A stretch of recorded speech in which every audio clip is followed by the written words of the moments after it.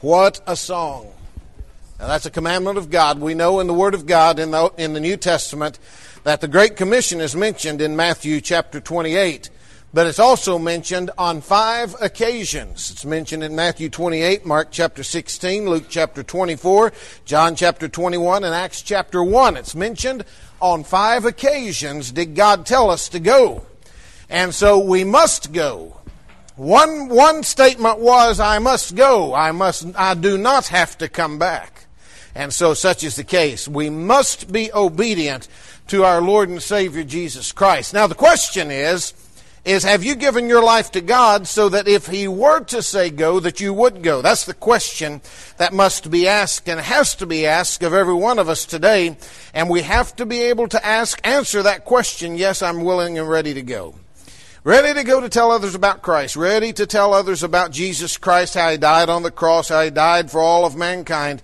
And so are you willing and ready to go as God would have you to? Now, I want to ask a question this evening, and the question will be, first off, why should we go? And then when we go, what are we going to do once we get there? That's a good question. Thirdly, how do we do what God wants us to do? That's a question that has to be asked and answered. And then I guess I need to deal with something else just briefly before I preach here. First off, we do know we use the King James Bible, don't we? Everybody understand that this evening? Okay, let me tell you why, some of the reasons why we use the King James Bible. Some of the reasons why we read and use the King James Bible. First off, it's because of the text it was translated from. Now, that's a pretty important issue. The text that it was translated from, because in Romans chapter 3, God tells us that He committed the oracles of Himself unto the Jews. Therefore, the Old Testament, being Hebrew in its, by and large in its language that it was translated from, it is a must. So somebody says, well, some of these other additions, and then they'll say some of these other revisions, and then they'll say some of these other translations. And they use those 3 words interchangeably as if those 3 words are all one and the same, and they're not. They aren't one and the same. First off, an addition. You may have a King James Bible that could have another cover on it. Now that would be a new addition. Same words, just a different makeup. It's got the cover on it. You may have a King James Bible that's got some notes on it, and say whatever notes there may be, and then there may be another one that they made updates on those notes, but without changing the King James Bible. That would be called additions. That would not be called new translation. That's not a new translation, nor would it be called a revision. Secondly, a revision on the King James Bible deals with the revision not being applicable to the translation, but only when a new word is chosen to convey the exact same original meaning. Now that would be something that would be a revision that would take place, maybe a changing of a spelling of a word, but the word's the same, S-H-E-W show, S-H-O-W show. That would be a revision that did not change any intent or any meaning that was there. But it would be nonetheless somewhat of a change. And then, of course, a translation is something that is just completely different altogether. Now, the statement is, from King James to New International Version to American Standard Version to so many other called versions, those are different translations, and being different translations, they are not the same. And if they're not the same, then they're different. And if they're different, then which one's right? Because 2 things that are different cannot be the same, and 2 things that are different cannot both be right, both at the same time, and a decision must be made. Which is right and which is wrong?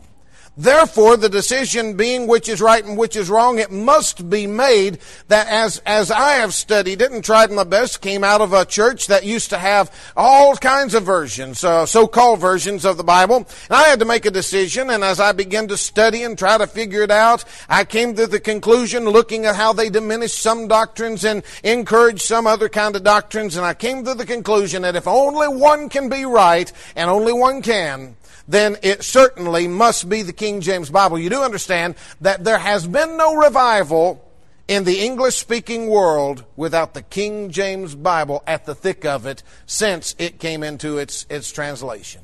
Translation. Alrighty. Now, I've made the statement that we must go. There are 5 commandments of going.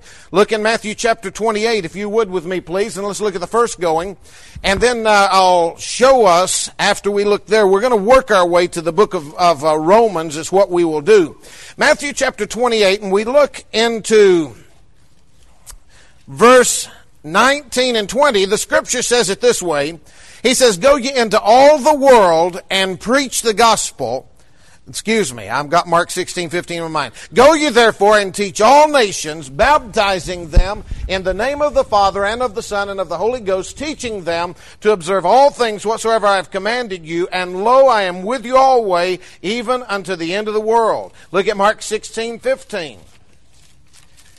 Mark 16:15 said, "Go ye into all the world and preach the gospel to every creature." So God says it in Mark 16:15. I'm keeping you moving, but go on to Luke 24, verse 44.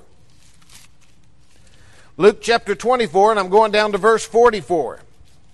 The scripture says in verse 44, "And he said unto them, These are the words which I spake unto you while I was yet with you, that all things must be fulfilled which were written in the law of Moses and in the prophets and in the Psalms concerning me." Verse 45, Luke 24:45. "Then opened he their understanding that they might understand the scriptures, and said unto them, Thus it is written, and thus it behooved Christ to suffer, and to rise from the dead the third day, and that repentance and remission of sins should be preached in his name among all nations, beginning at Jerusalem. And ye are witnesses of these things. And behold, I send the promise of my Father unto you, but tarry ye in the city of Jerusalem till ye be endued with power from on high." Go over to John chapter 20 and look at verse 21. John chapter 20, and I'm looking at verse 21. The scripture says, "Then said Jesus to them again, Peace be unto you, as my Father hath sent me, even so send I you." So here he's telling us to go. And then go to Acts chapter 1 and verse 8, and we see the last of the 5 commissions of the Great Commission. And it says in Acts chapter 1:8, "But ye shall receive power. After that the Holy Ghost is come upon you, and ye shall be witnesses unto me both in Jerusalem and in all Judea and in Samaria and unto the uttermost part of the earth." Let's go to the Lord in prayer this evening.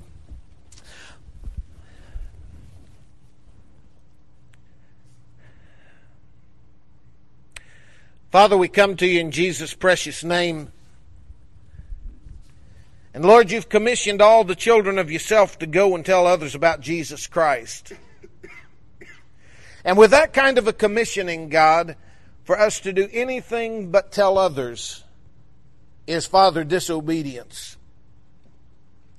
You said, Father, in Ephesians chapter 6, part of, Father, the armor of you was to have our feet shod with the preparation of the gospel. May we be ever ready, God, to go where you'd have us to go and to speak what you'd have us to speak. And God, I plead with you this week that you would speak into the hearts, Father, of all here. And may all of us seek your calling, Father. And may we not be content until we found the prize of the high calling of you for our lives.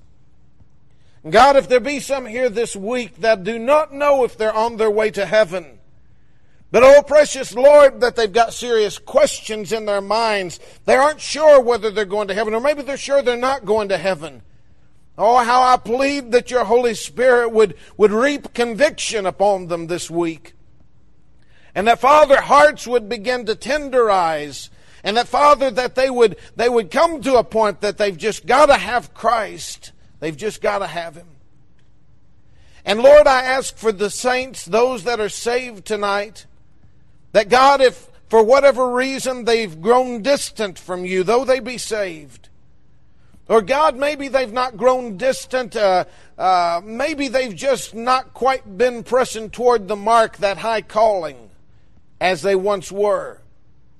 God, I plead with you that this week you'd use it in a mighty fashion. Yes, may we have fun. Yes, God, we ask that you would put your blessing upon the food and all the games. But preeminently, God, how we ask that you would put your blessing upon souls being righted and souls being placed in your hands. And God, how we rejoice off of all that transpired last year. But may you do it this year. And I'm convinced Satan would do nothing more than to try and to hinder. He would try to get minds off of everything that would be of you. And he'd try to get our minds on other things. He'd try to get friends at odds with one another. He'd try to get all kinds of things going on. And how I plead with you, God, that you'd just bind Satan and take him off the property, please, by your grace and honor. God, I plead with you that you'd just go ahead and put a hedge high like you did with Job and put it high about the property here, and may he not have any free roam on this property. And God, I plead with you that the ground would be right, Father, for the movements of your Holy Spirit, and the hearts would be pliable and usable and hungering, God, to be right with you. Now, Lord, in Jesus' name, if you leave the rest of this evening up to myself, God, we're in a world of trouble.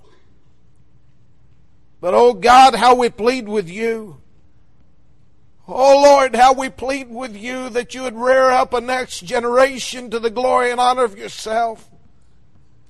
A generation in this group right here that would determine that if everybody goes or if nobody goes with them, they're going to press on for the cause of Christ. God, please, may we as the adults that are in this room be an example and a witness before our youth of living for you. May it not be a fakeism, but, oh God, may all of us live for you from our hearts, and may we hunger for righteousness. May we hunger for yourself. God, how I plead with you. Thank you for the fun, but oh God, may there be a greater joy than mere games. May there be the ultimate joy of living for Christ with an entire life being achieved this week. Now speak to us. We need you desperately. In Jesus' name we pray. Amen. Amen.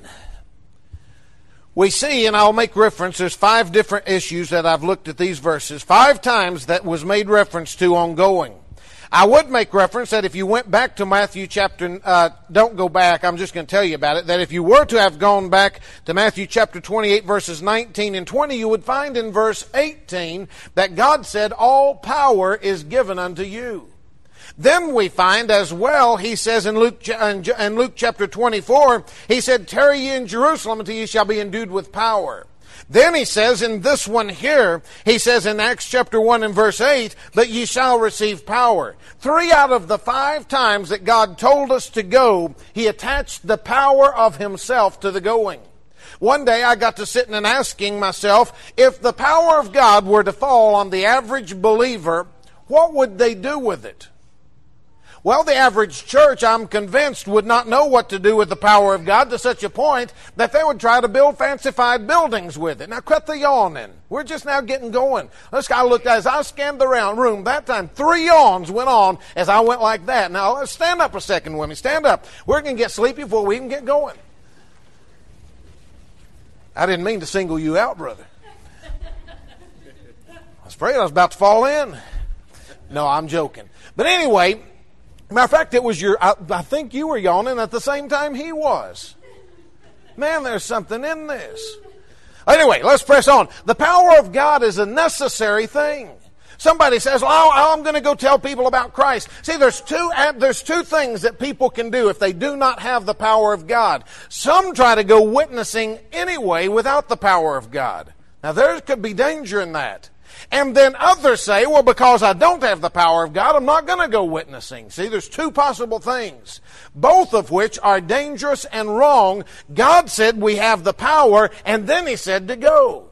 Now, what should we do with the power of God if it were to fall? I heard some say, God's called you to be a missionary. God's called you some to preach. God's called others to other different avenues. But if you go there without the power of God, I'm trying to tell us something this evening, it is useless in your efforts. You may spend a lifetime out there without the power of God, and you may get something accomplished, but I'll guarantee you it will not be all that God intended. Now, as I look at this, I notice that he said, in Luke 24, he said, tarry till the power comes. Acts chapter 1, verse 8, he said, you shall receive power. Acts chapter 2, verses 1 through 4, the power fell. And when the power fell, what did they spend the rest of chapter 2 doing? They spent the rest of chapter 2 witnessing. Now, the goal that I'm after this evening is that God would stir in people, in the youth's heart and in the adults' hearts as well, that we would be witnessing for the cause of Christ, that if we sense that the power of God is lacking in our lives, that we'd find an old-fashioned altar and we'd start praying for God's power to come upon us like it once was in times of old, years ago. Now, one of the things that's missing, and somebody says, what's wrong with America? And everybody has their own things. But I'm telling you one thing I know for sure it's missing in America, and it's the power of God upon the believers. Now, I can't ask for the power of God to be upon a lost person here in Killeen, but I certainly can ask for God's people to seek God and to beseech God for the power of Himself to fall upon us. We can't expect them to come to church, but we need God's power in going after them. Thank you, and you may be seated. Now, in Acts chapter 2, they began to preach, and then the tragedy of it all is that in Acts chapter 3, a problem hit. The problem was that they started looking for miracles, they started hungering for money, and then in Acts chapter 4, the problem was, or what God did with the problem was He took that power that He had on the church in Jerusalem, put it over here on the church at Antioch. Now, if there's any power of God in this place, we want to keep it. If He'd let it, if He'd be His will. And then if He will keep it on us, then we want to use it. See, if we're not going to use the power of God as God wants it to use, He will take the X amount of power and He'll put it where it is usable. We need God's power. Now, what are we to tell people when we go to them? We're to tell them about Jesus Christ and we're to tell them about His saving power. Some don't like the sounds of repentance, but it's still in the Bible. See, if we took Christ and we said, okay, Christ healed a man of his lame disease. Well, what happened with that man of his lame disease? That man was now walking. He wasn't lame anymore. If we said God healed a blind man, what do we think happened to the blind man? He lost his blindness and now he can see. If we say, okay, Christ healed a dead man, what do we think about Him healing a dead man?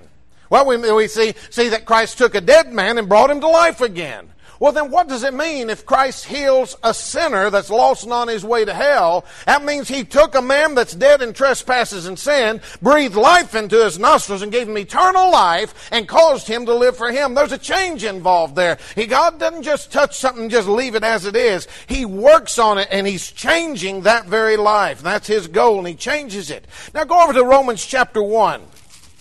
Now last year I preached out of verse 1, Romans chapter 1 and out of verse 1. And if you'll remember, I stated that there were three things in Romans chapter 1 and verse 1 that Paul calls himself.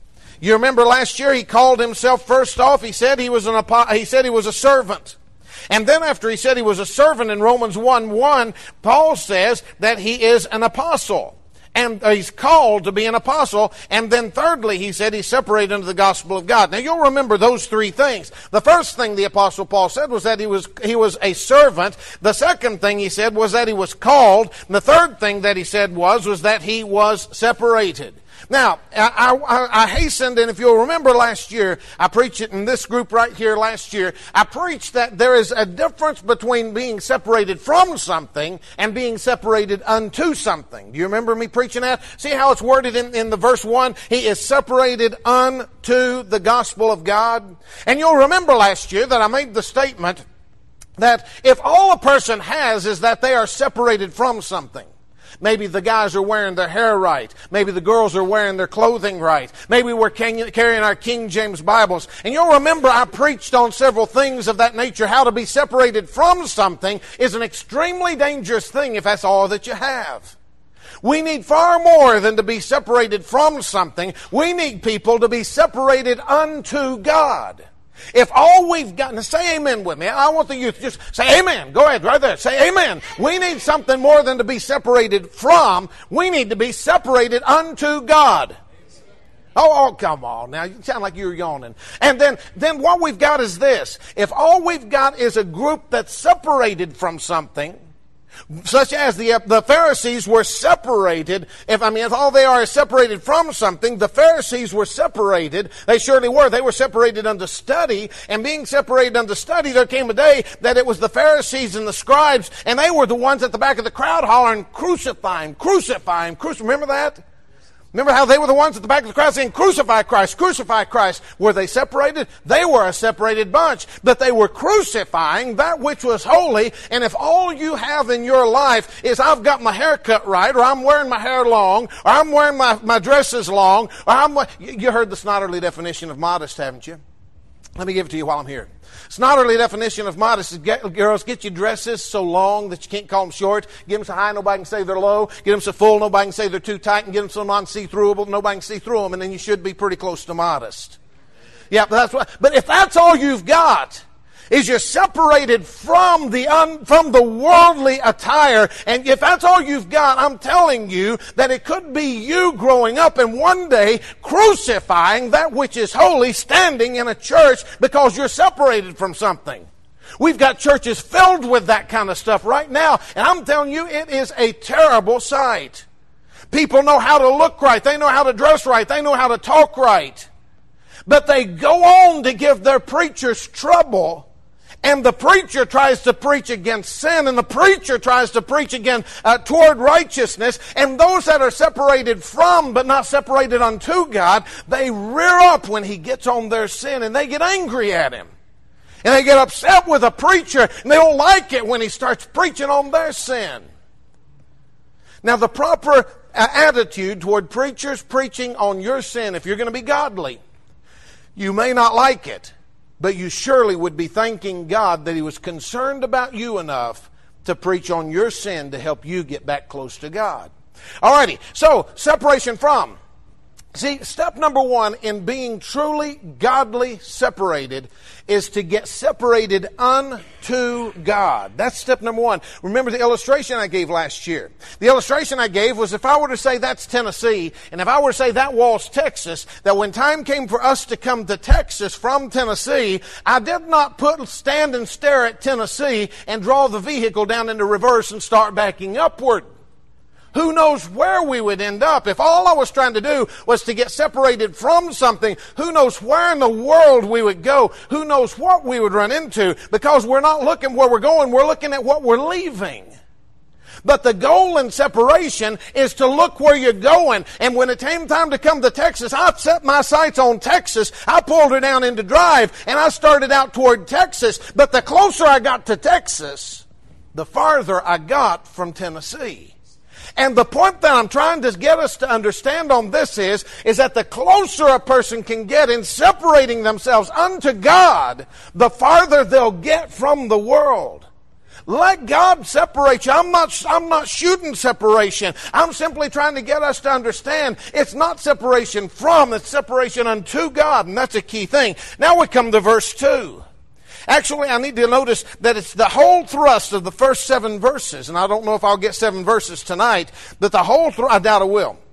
The whole thrust of the first 7 verses is the last 3 words of verse 1. That's the key to the whole 7 verses.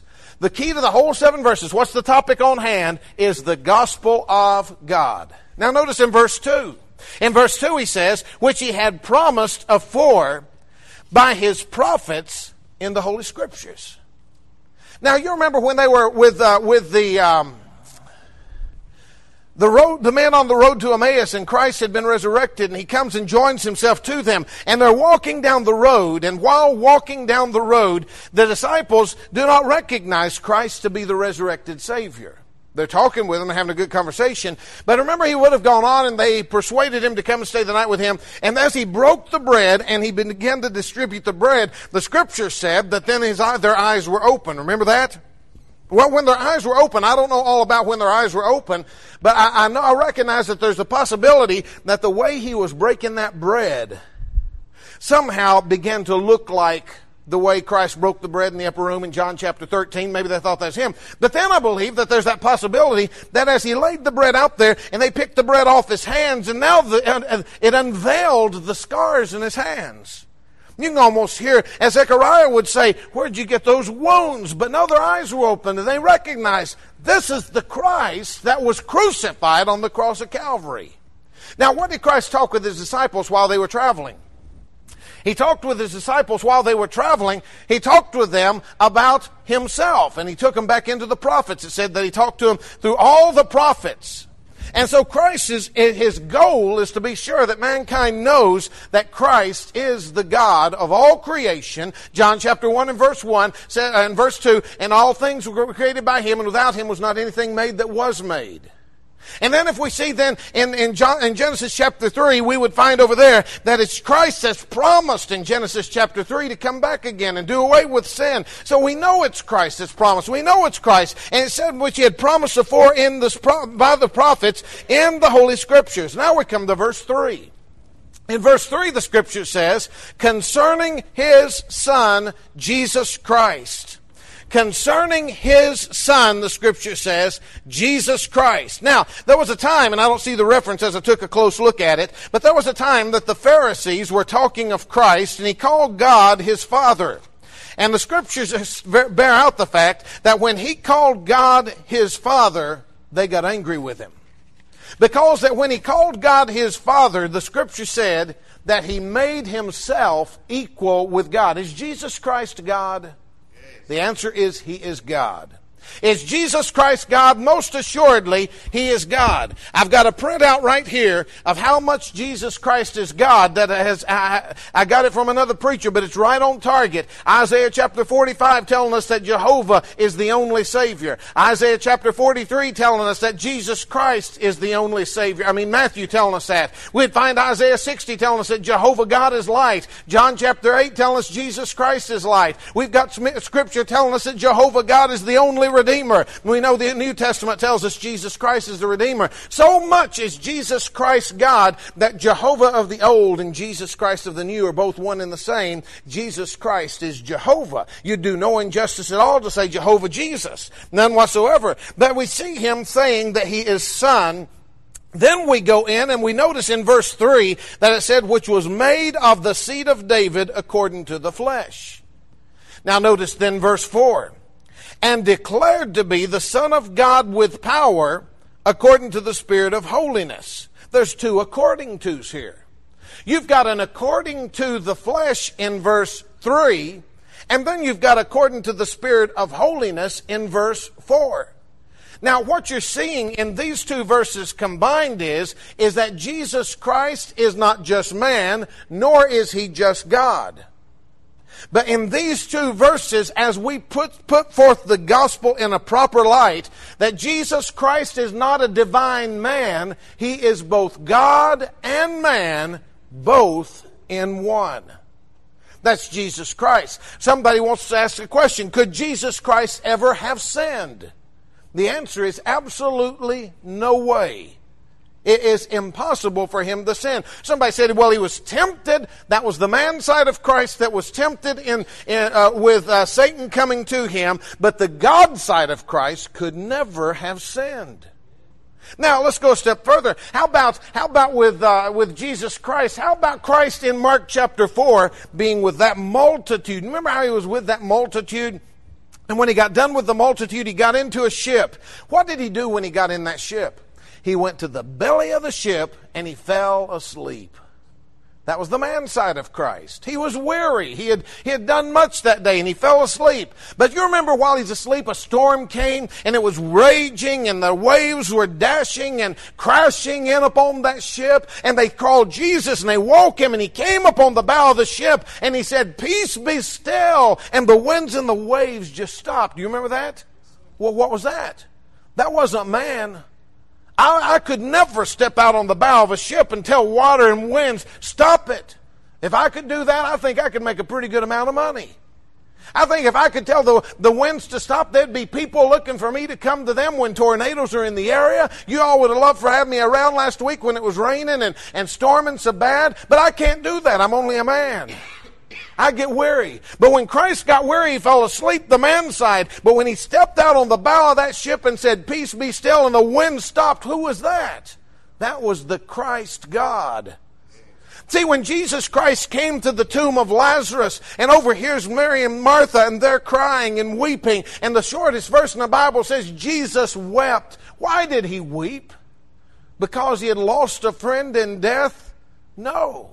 He knew what he was going to do with Lazarus. He knew that he was going to raise Lazarus from the dead. He already knew all of that. That wasn't the problem. The grieving side of Christ with Mary and Martha, the man side of him grieving with them as they heard. Is it not a wonderful thing to know that when you go through a hardship, when you go through a hard time, maybe some girl rejects you or some guy rejects you, and all of a sudden you're thinking, goodness gracious, what a hard time. Isn't it good to know there's a Savior that wants to stand right by your side and encourage you? Isn't it a wonderful thing to know that when you go bobbling in school, I've done that before, and maybe you didn't quite study as much as you should have, right, Naomi? And all of a sudden you get bobbling in school a little bit, and then you kind of get down and out that you didn't get quite as much as you thought you ought to. Isn't that wonderful to know that there's a God that's with you? How about somebody losing somebody in death? How about that car accident we just recently heard about last night? About a young man, great piano player. He was one of the best young piano players I think I've ever heard. And how about us having to hear that he's down in Florida and a car loses a tire right beside of him, and that car loses control and swears into his car and bursts into flame, killing 6 people, himself included. How about the family sitting around grieving and worried, and I don't know if worried's proper, but hurt. And I sit there and think to myself, is it not wonderful to know there's a Savior who by the man side of him can grieve with us as we hurt? Is it not wonderful? Is it not wonderful to know that when Sarah Ann's in surgery and we're sitting out there in the waiting room, and I know back surgery, everybody looks at back surgery and says, well, it's not that serious, but when your daughter's under the knife for 8.5 hours, that it gets serious to you. And I'm sitting there and Nadine's sitting there. Is it not a wonderful thing to know that there's a God who's man himself that can sympathize and can grieve and can encourage us from that perspective? He wept with Mary and Martha, but it was not God, it was not man that said, Lazarus come forth, and Lazarus came forth from the 4-day death. That was God. He was man when he was weeping with Mary and Martha, but he was God when he said, Lazarus come forth. You'll let me pause right here, because the point to be had is that if Christ can say, Lazarus come forth, then why did he have to say, guys, roll the stone away? Could he not have gone and blown that stone away? Could he not have? Sure he could have. Then why did he tell those guys to move it? Why did he tell? Because he was gracing them with an opportunity to participate in his work. He didn't need those guys. He had all the power he needed, but he was gracing them to participate. And that's what he's doing with us.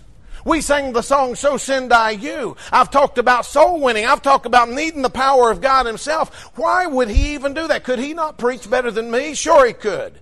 Could he not speak to some lost person better than myself? Sure he could. Could he not speak better than you? Sure he could. But he's graced us all with the privilege to go forth and to be a part in his gospel. We can tell people how to be saved. That's a privilege. You do note that he said move the stones away, and most church people are busy moving stones in the way. We got a lot of people sitting there rolling stones in the path where people can't see Christ, but our true goal is to move stones out of the way so that the dead can see the one that can bring them to life. But we get too busy in churches, and don't you do it, youth. You determine in your heart, I'm going to live for God, I'm going to live for God, I'm going to live for God, I'm going to live for God. Because we've got enough that are sitting in churches that are getting in the way where the dead are looking at them rather than Christ. We want you to be so right with God according to his word that when they see you, they see Christ. That's the goal. Now, then of course, I'm talking about the man Christ and the God Christ. That's what I'm talking about. And then, of course, we got on the cross of Calvary. We've got Christ dying. Well, that was the man Christ dying on the cross of Calvary, but it was God Christ being resurrected. And then we've got Christ as he was taxed. Somebody said there's 2 things you can bank on, 2 things you can just count on that are sureties in life, is that there's taxes and there'll be death. And then somebody says, and I feel like I'm being taxed to death. But the point to be had is simply this, is that Christ, when they came to him, the man side of Christ, they taxed him. They said, you got to pay your taxes. That was the man side of Christ. But the way he paid his taxes was God. He told Peter, he said, go cast a hook in the water. And he said, and you're going to draw a fish up. And he said, poke your finger down in that fish. And he said, and then you will pull out a coin. He said, and we'll go pay our taxes. Well, now that's all right, isn't it? Now, I want you to notice the way he fished compared to the way I fish. By the way, the way I fish never works. The way I fish, I hate fishing. I hate fishing. They don't bite my hook. I put the worm on the silly thing and I drop it over in the water, and they don't. I have had some of the worst fishing experiences that you could possibly imagine. I remember one time we went out on the Chesapeake Bay in Virginia, and we're out there, and we got 8 guys fishing. They showed us this depth finder, and there you could see them. There's all the fish going across. So we all put our hooks at the same depth and caught 150-something fish in 8 hours. One of those things was mine. I only caught one fish in 8 hours, and when they pulled that one fish up, they looked at him, and he was about that long, and the guy, as I was looking at him, and we were considering it, he said, here, let me see that thing, and he took it off my hook, and he said, he's not a keeper, and he threw my fish back in. And then I remember one other. I don't like fishing. And I remember one other, we were back in Virginia again, and a friend of ours said, well, let's go fishing, and he thought he was doing us a real favor. He wasn't doing me any favors, but you hate to tell him not to. That way you can't. So we went fishing, and they said, out there in the middle of the New River, there's this outcropping of rocks, and the rocks were about as long as, say, from me to the podium, and about that wide. And so they took me out there in a boat, and they dropped me off on this rock. And here I am standing out there. I got one salamander on my hook, and they drove off and didn't leave me any bait, and I failed to get any. So I thought, well, I got one salamander, let's make the best of him. And my first cast, it hung on a log. And I'm sitting here, and I cannot get that thing undone. He wouldn't come off. And I'm sitting here thinking to myself, and I looked around to see where the preacher was. Preacher's over there having the time of his life. So I thought to myself, well, what do? I don't have a boat. I don't have anything. So I just sat down. I thought, well, we'll just try to help the preacher think I'm having fun anyway. And so I'd keep an eye on the preacher. And if he looked over that way, I'd pull a little bit on my hook and push my little button and then run it in a little bit. Bored to tears. I hate fishing. Finally, I thought, this is ridiculous. So I thought, well, I'll just pull a little bit and see if I can't get to come loose. Snap. Now I've lost my hook. I've lost my salamander. It's out there in the river somewhere. I don't have any more bait. Don't have any more. So I thought, well, what in the world am I going to do? So I just laid down. And so I laid down there just waiting. Finally, here they came. They got the boat right over there. And I got in the boat with them. We went over to the other spot. Everybody got out. I stood up and the boat capsized, and I'm in the water. I don't like fishing. Did you notice when God told Peter, he said, go put a hook in the water? He didn't even tell him to bait it. He said, go put the hook in the water. You know what the greatest bait is? It's when the Savior does the baiting. See, as soul winners, when we go out trying to tell Christ, how many times have I witnessed people trying to coerce somebody to get saved and trying to get them to come to the point that they think they ought to get saved, and it's almost as if mankind's trying to bait the hook. But the greatest bait is when God baits that hook, and when we get there and we knock on that door and they're already under some form of conviction and they sense that they need to be saved. You know, I got to thinking about it one time. I mean, imagine it. Christ as God and man. Man had to be taxed being Christ. The man side of him had to be taxed. But it's the God side that knew when that sailor lost some money overboard and that money begins trickling down in the river. It's the God side of Christ that sent a fish by and caught that money. It's the God side of Christ that said, come over to Peter's hook and get on that hook. And see, that's God. The man got taxed in Christ, but God paid the taxes in Christ in knowing the movement of man and money and nature and bringing it right to the right spot. What do you think, Brother Steve, would have happened if Peter hadn't even put a hook out there on the water? I say that fish came to the spot that his master, being Christ, said, get that and bring it to us. I can almost see that fish climbing up that line and walking down and giving that money to Peter. Somebody says that's crazy.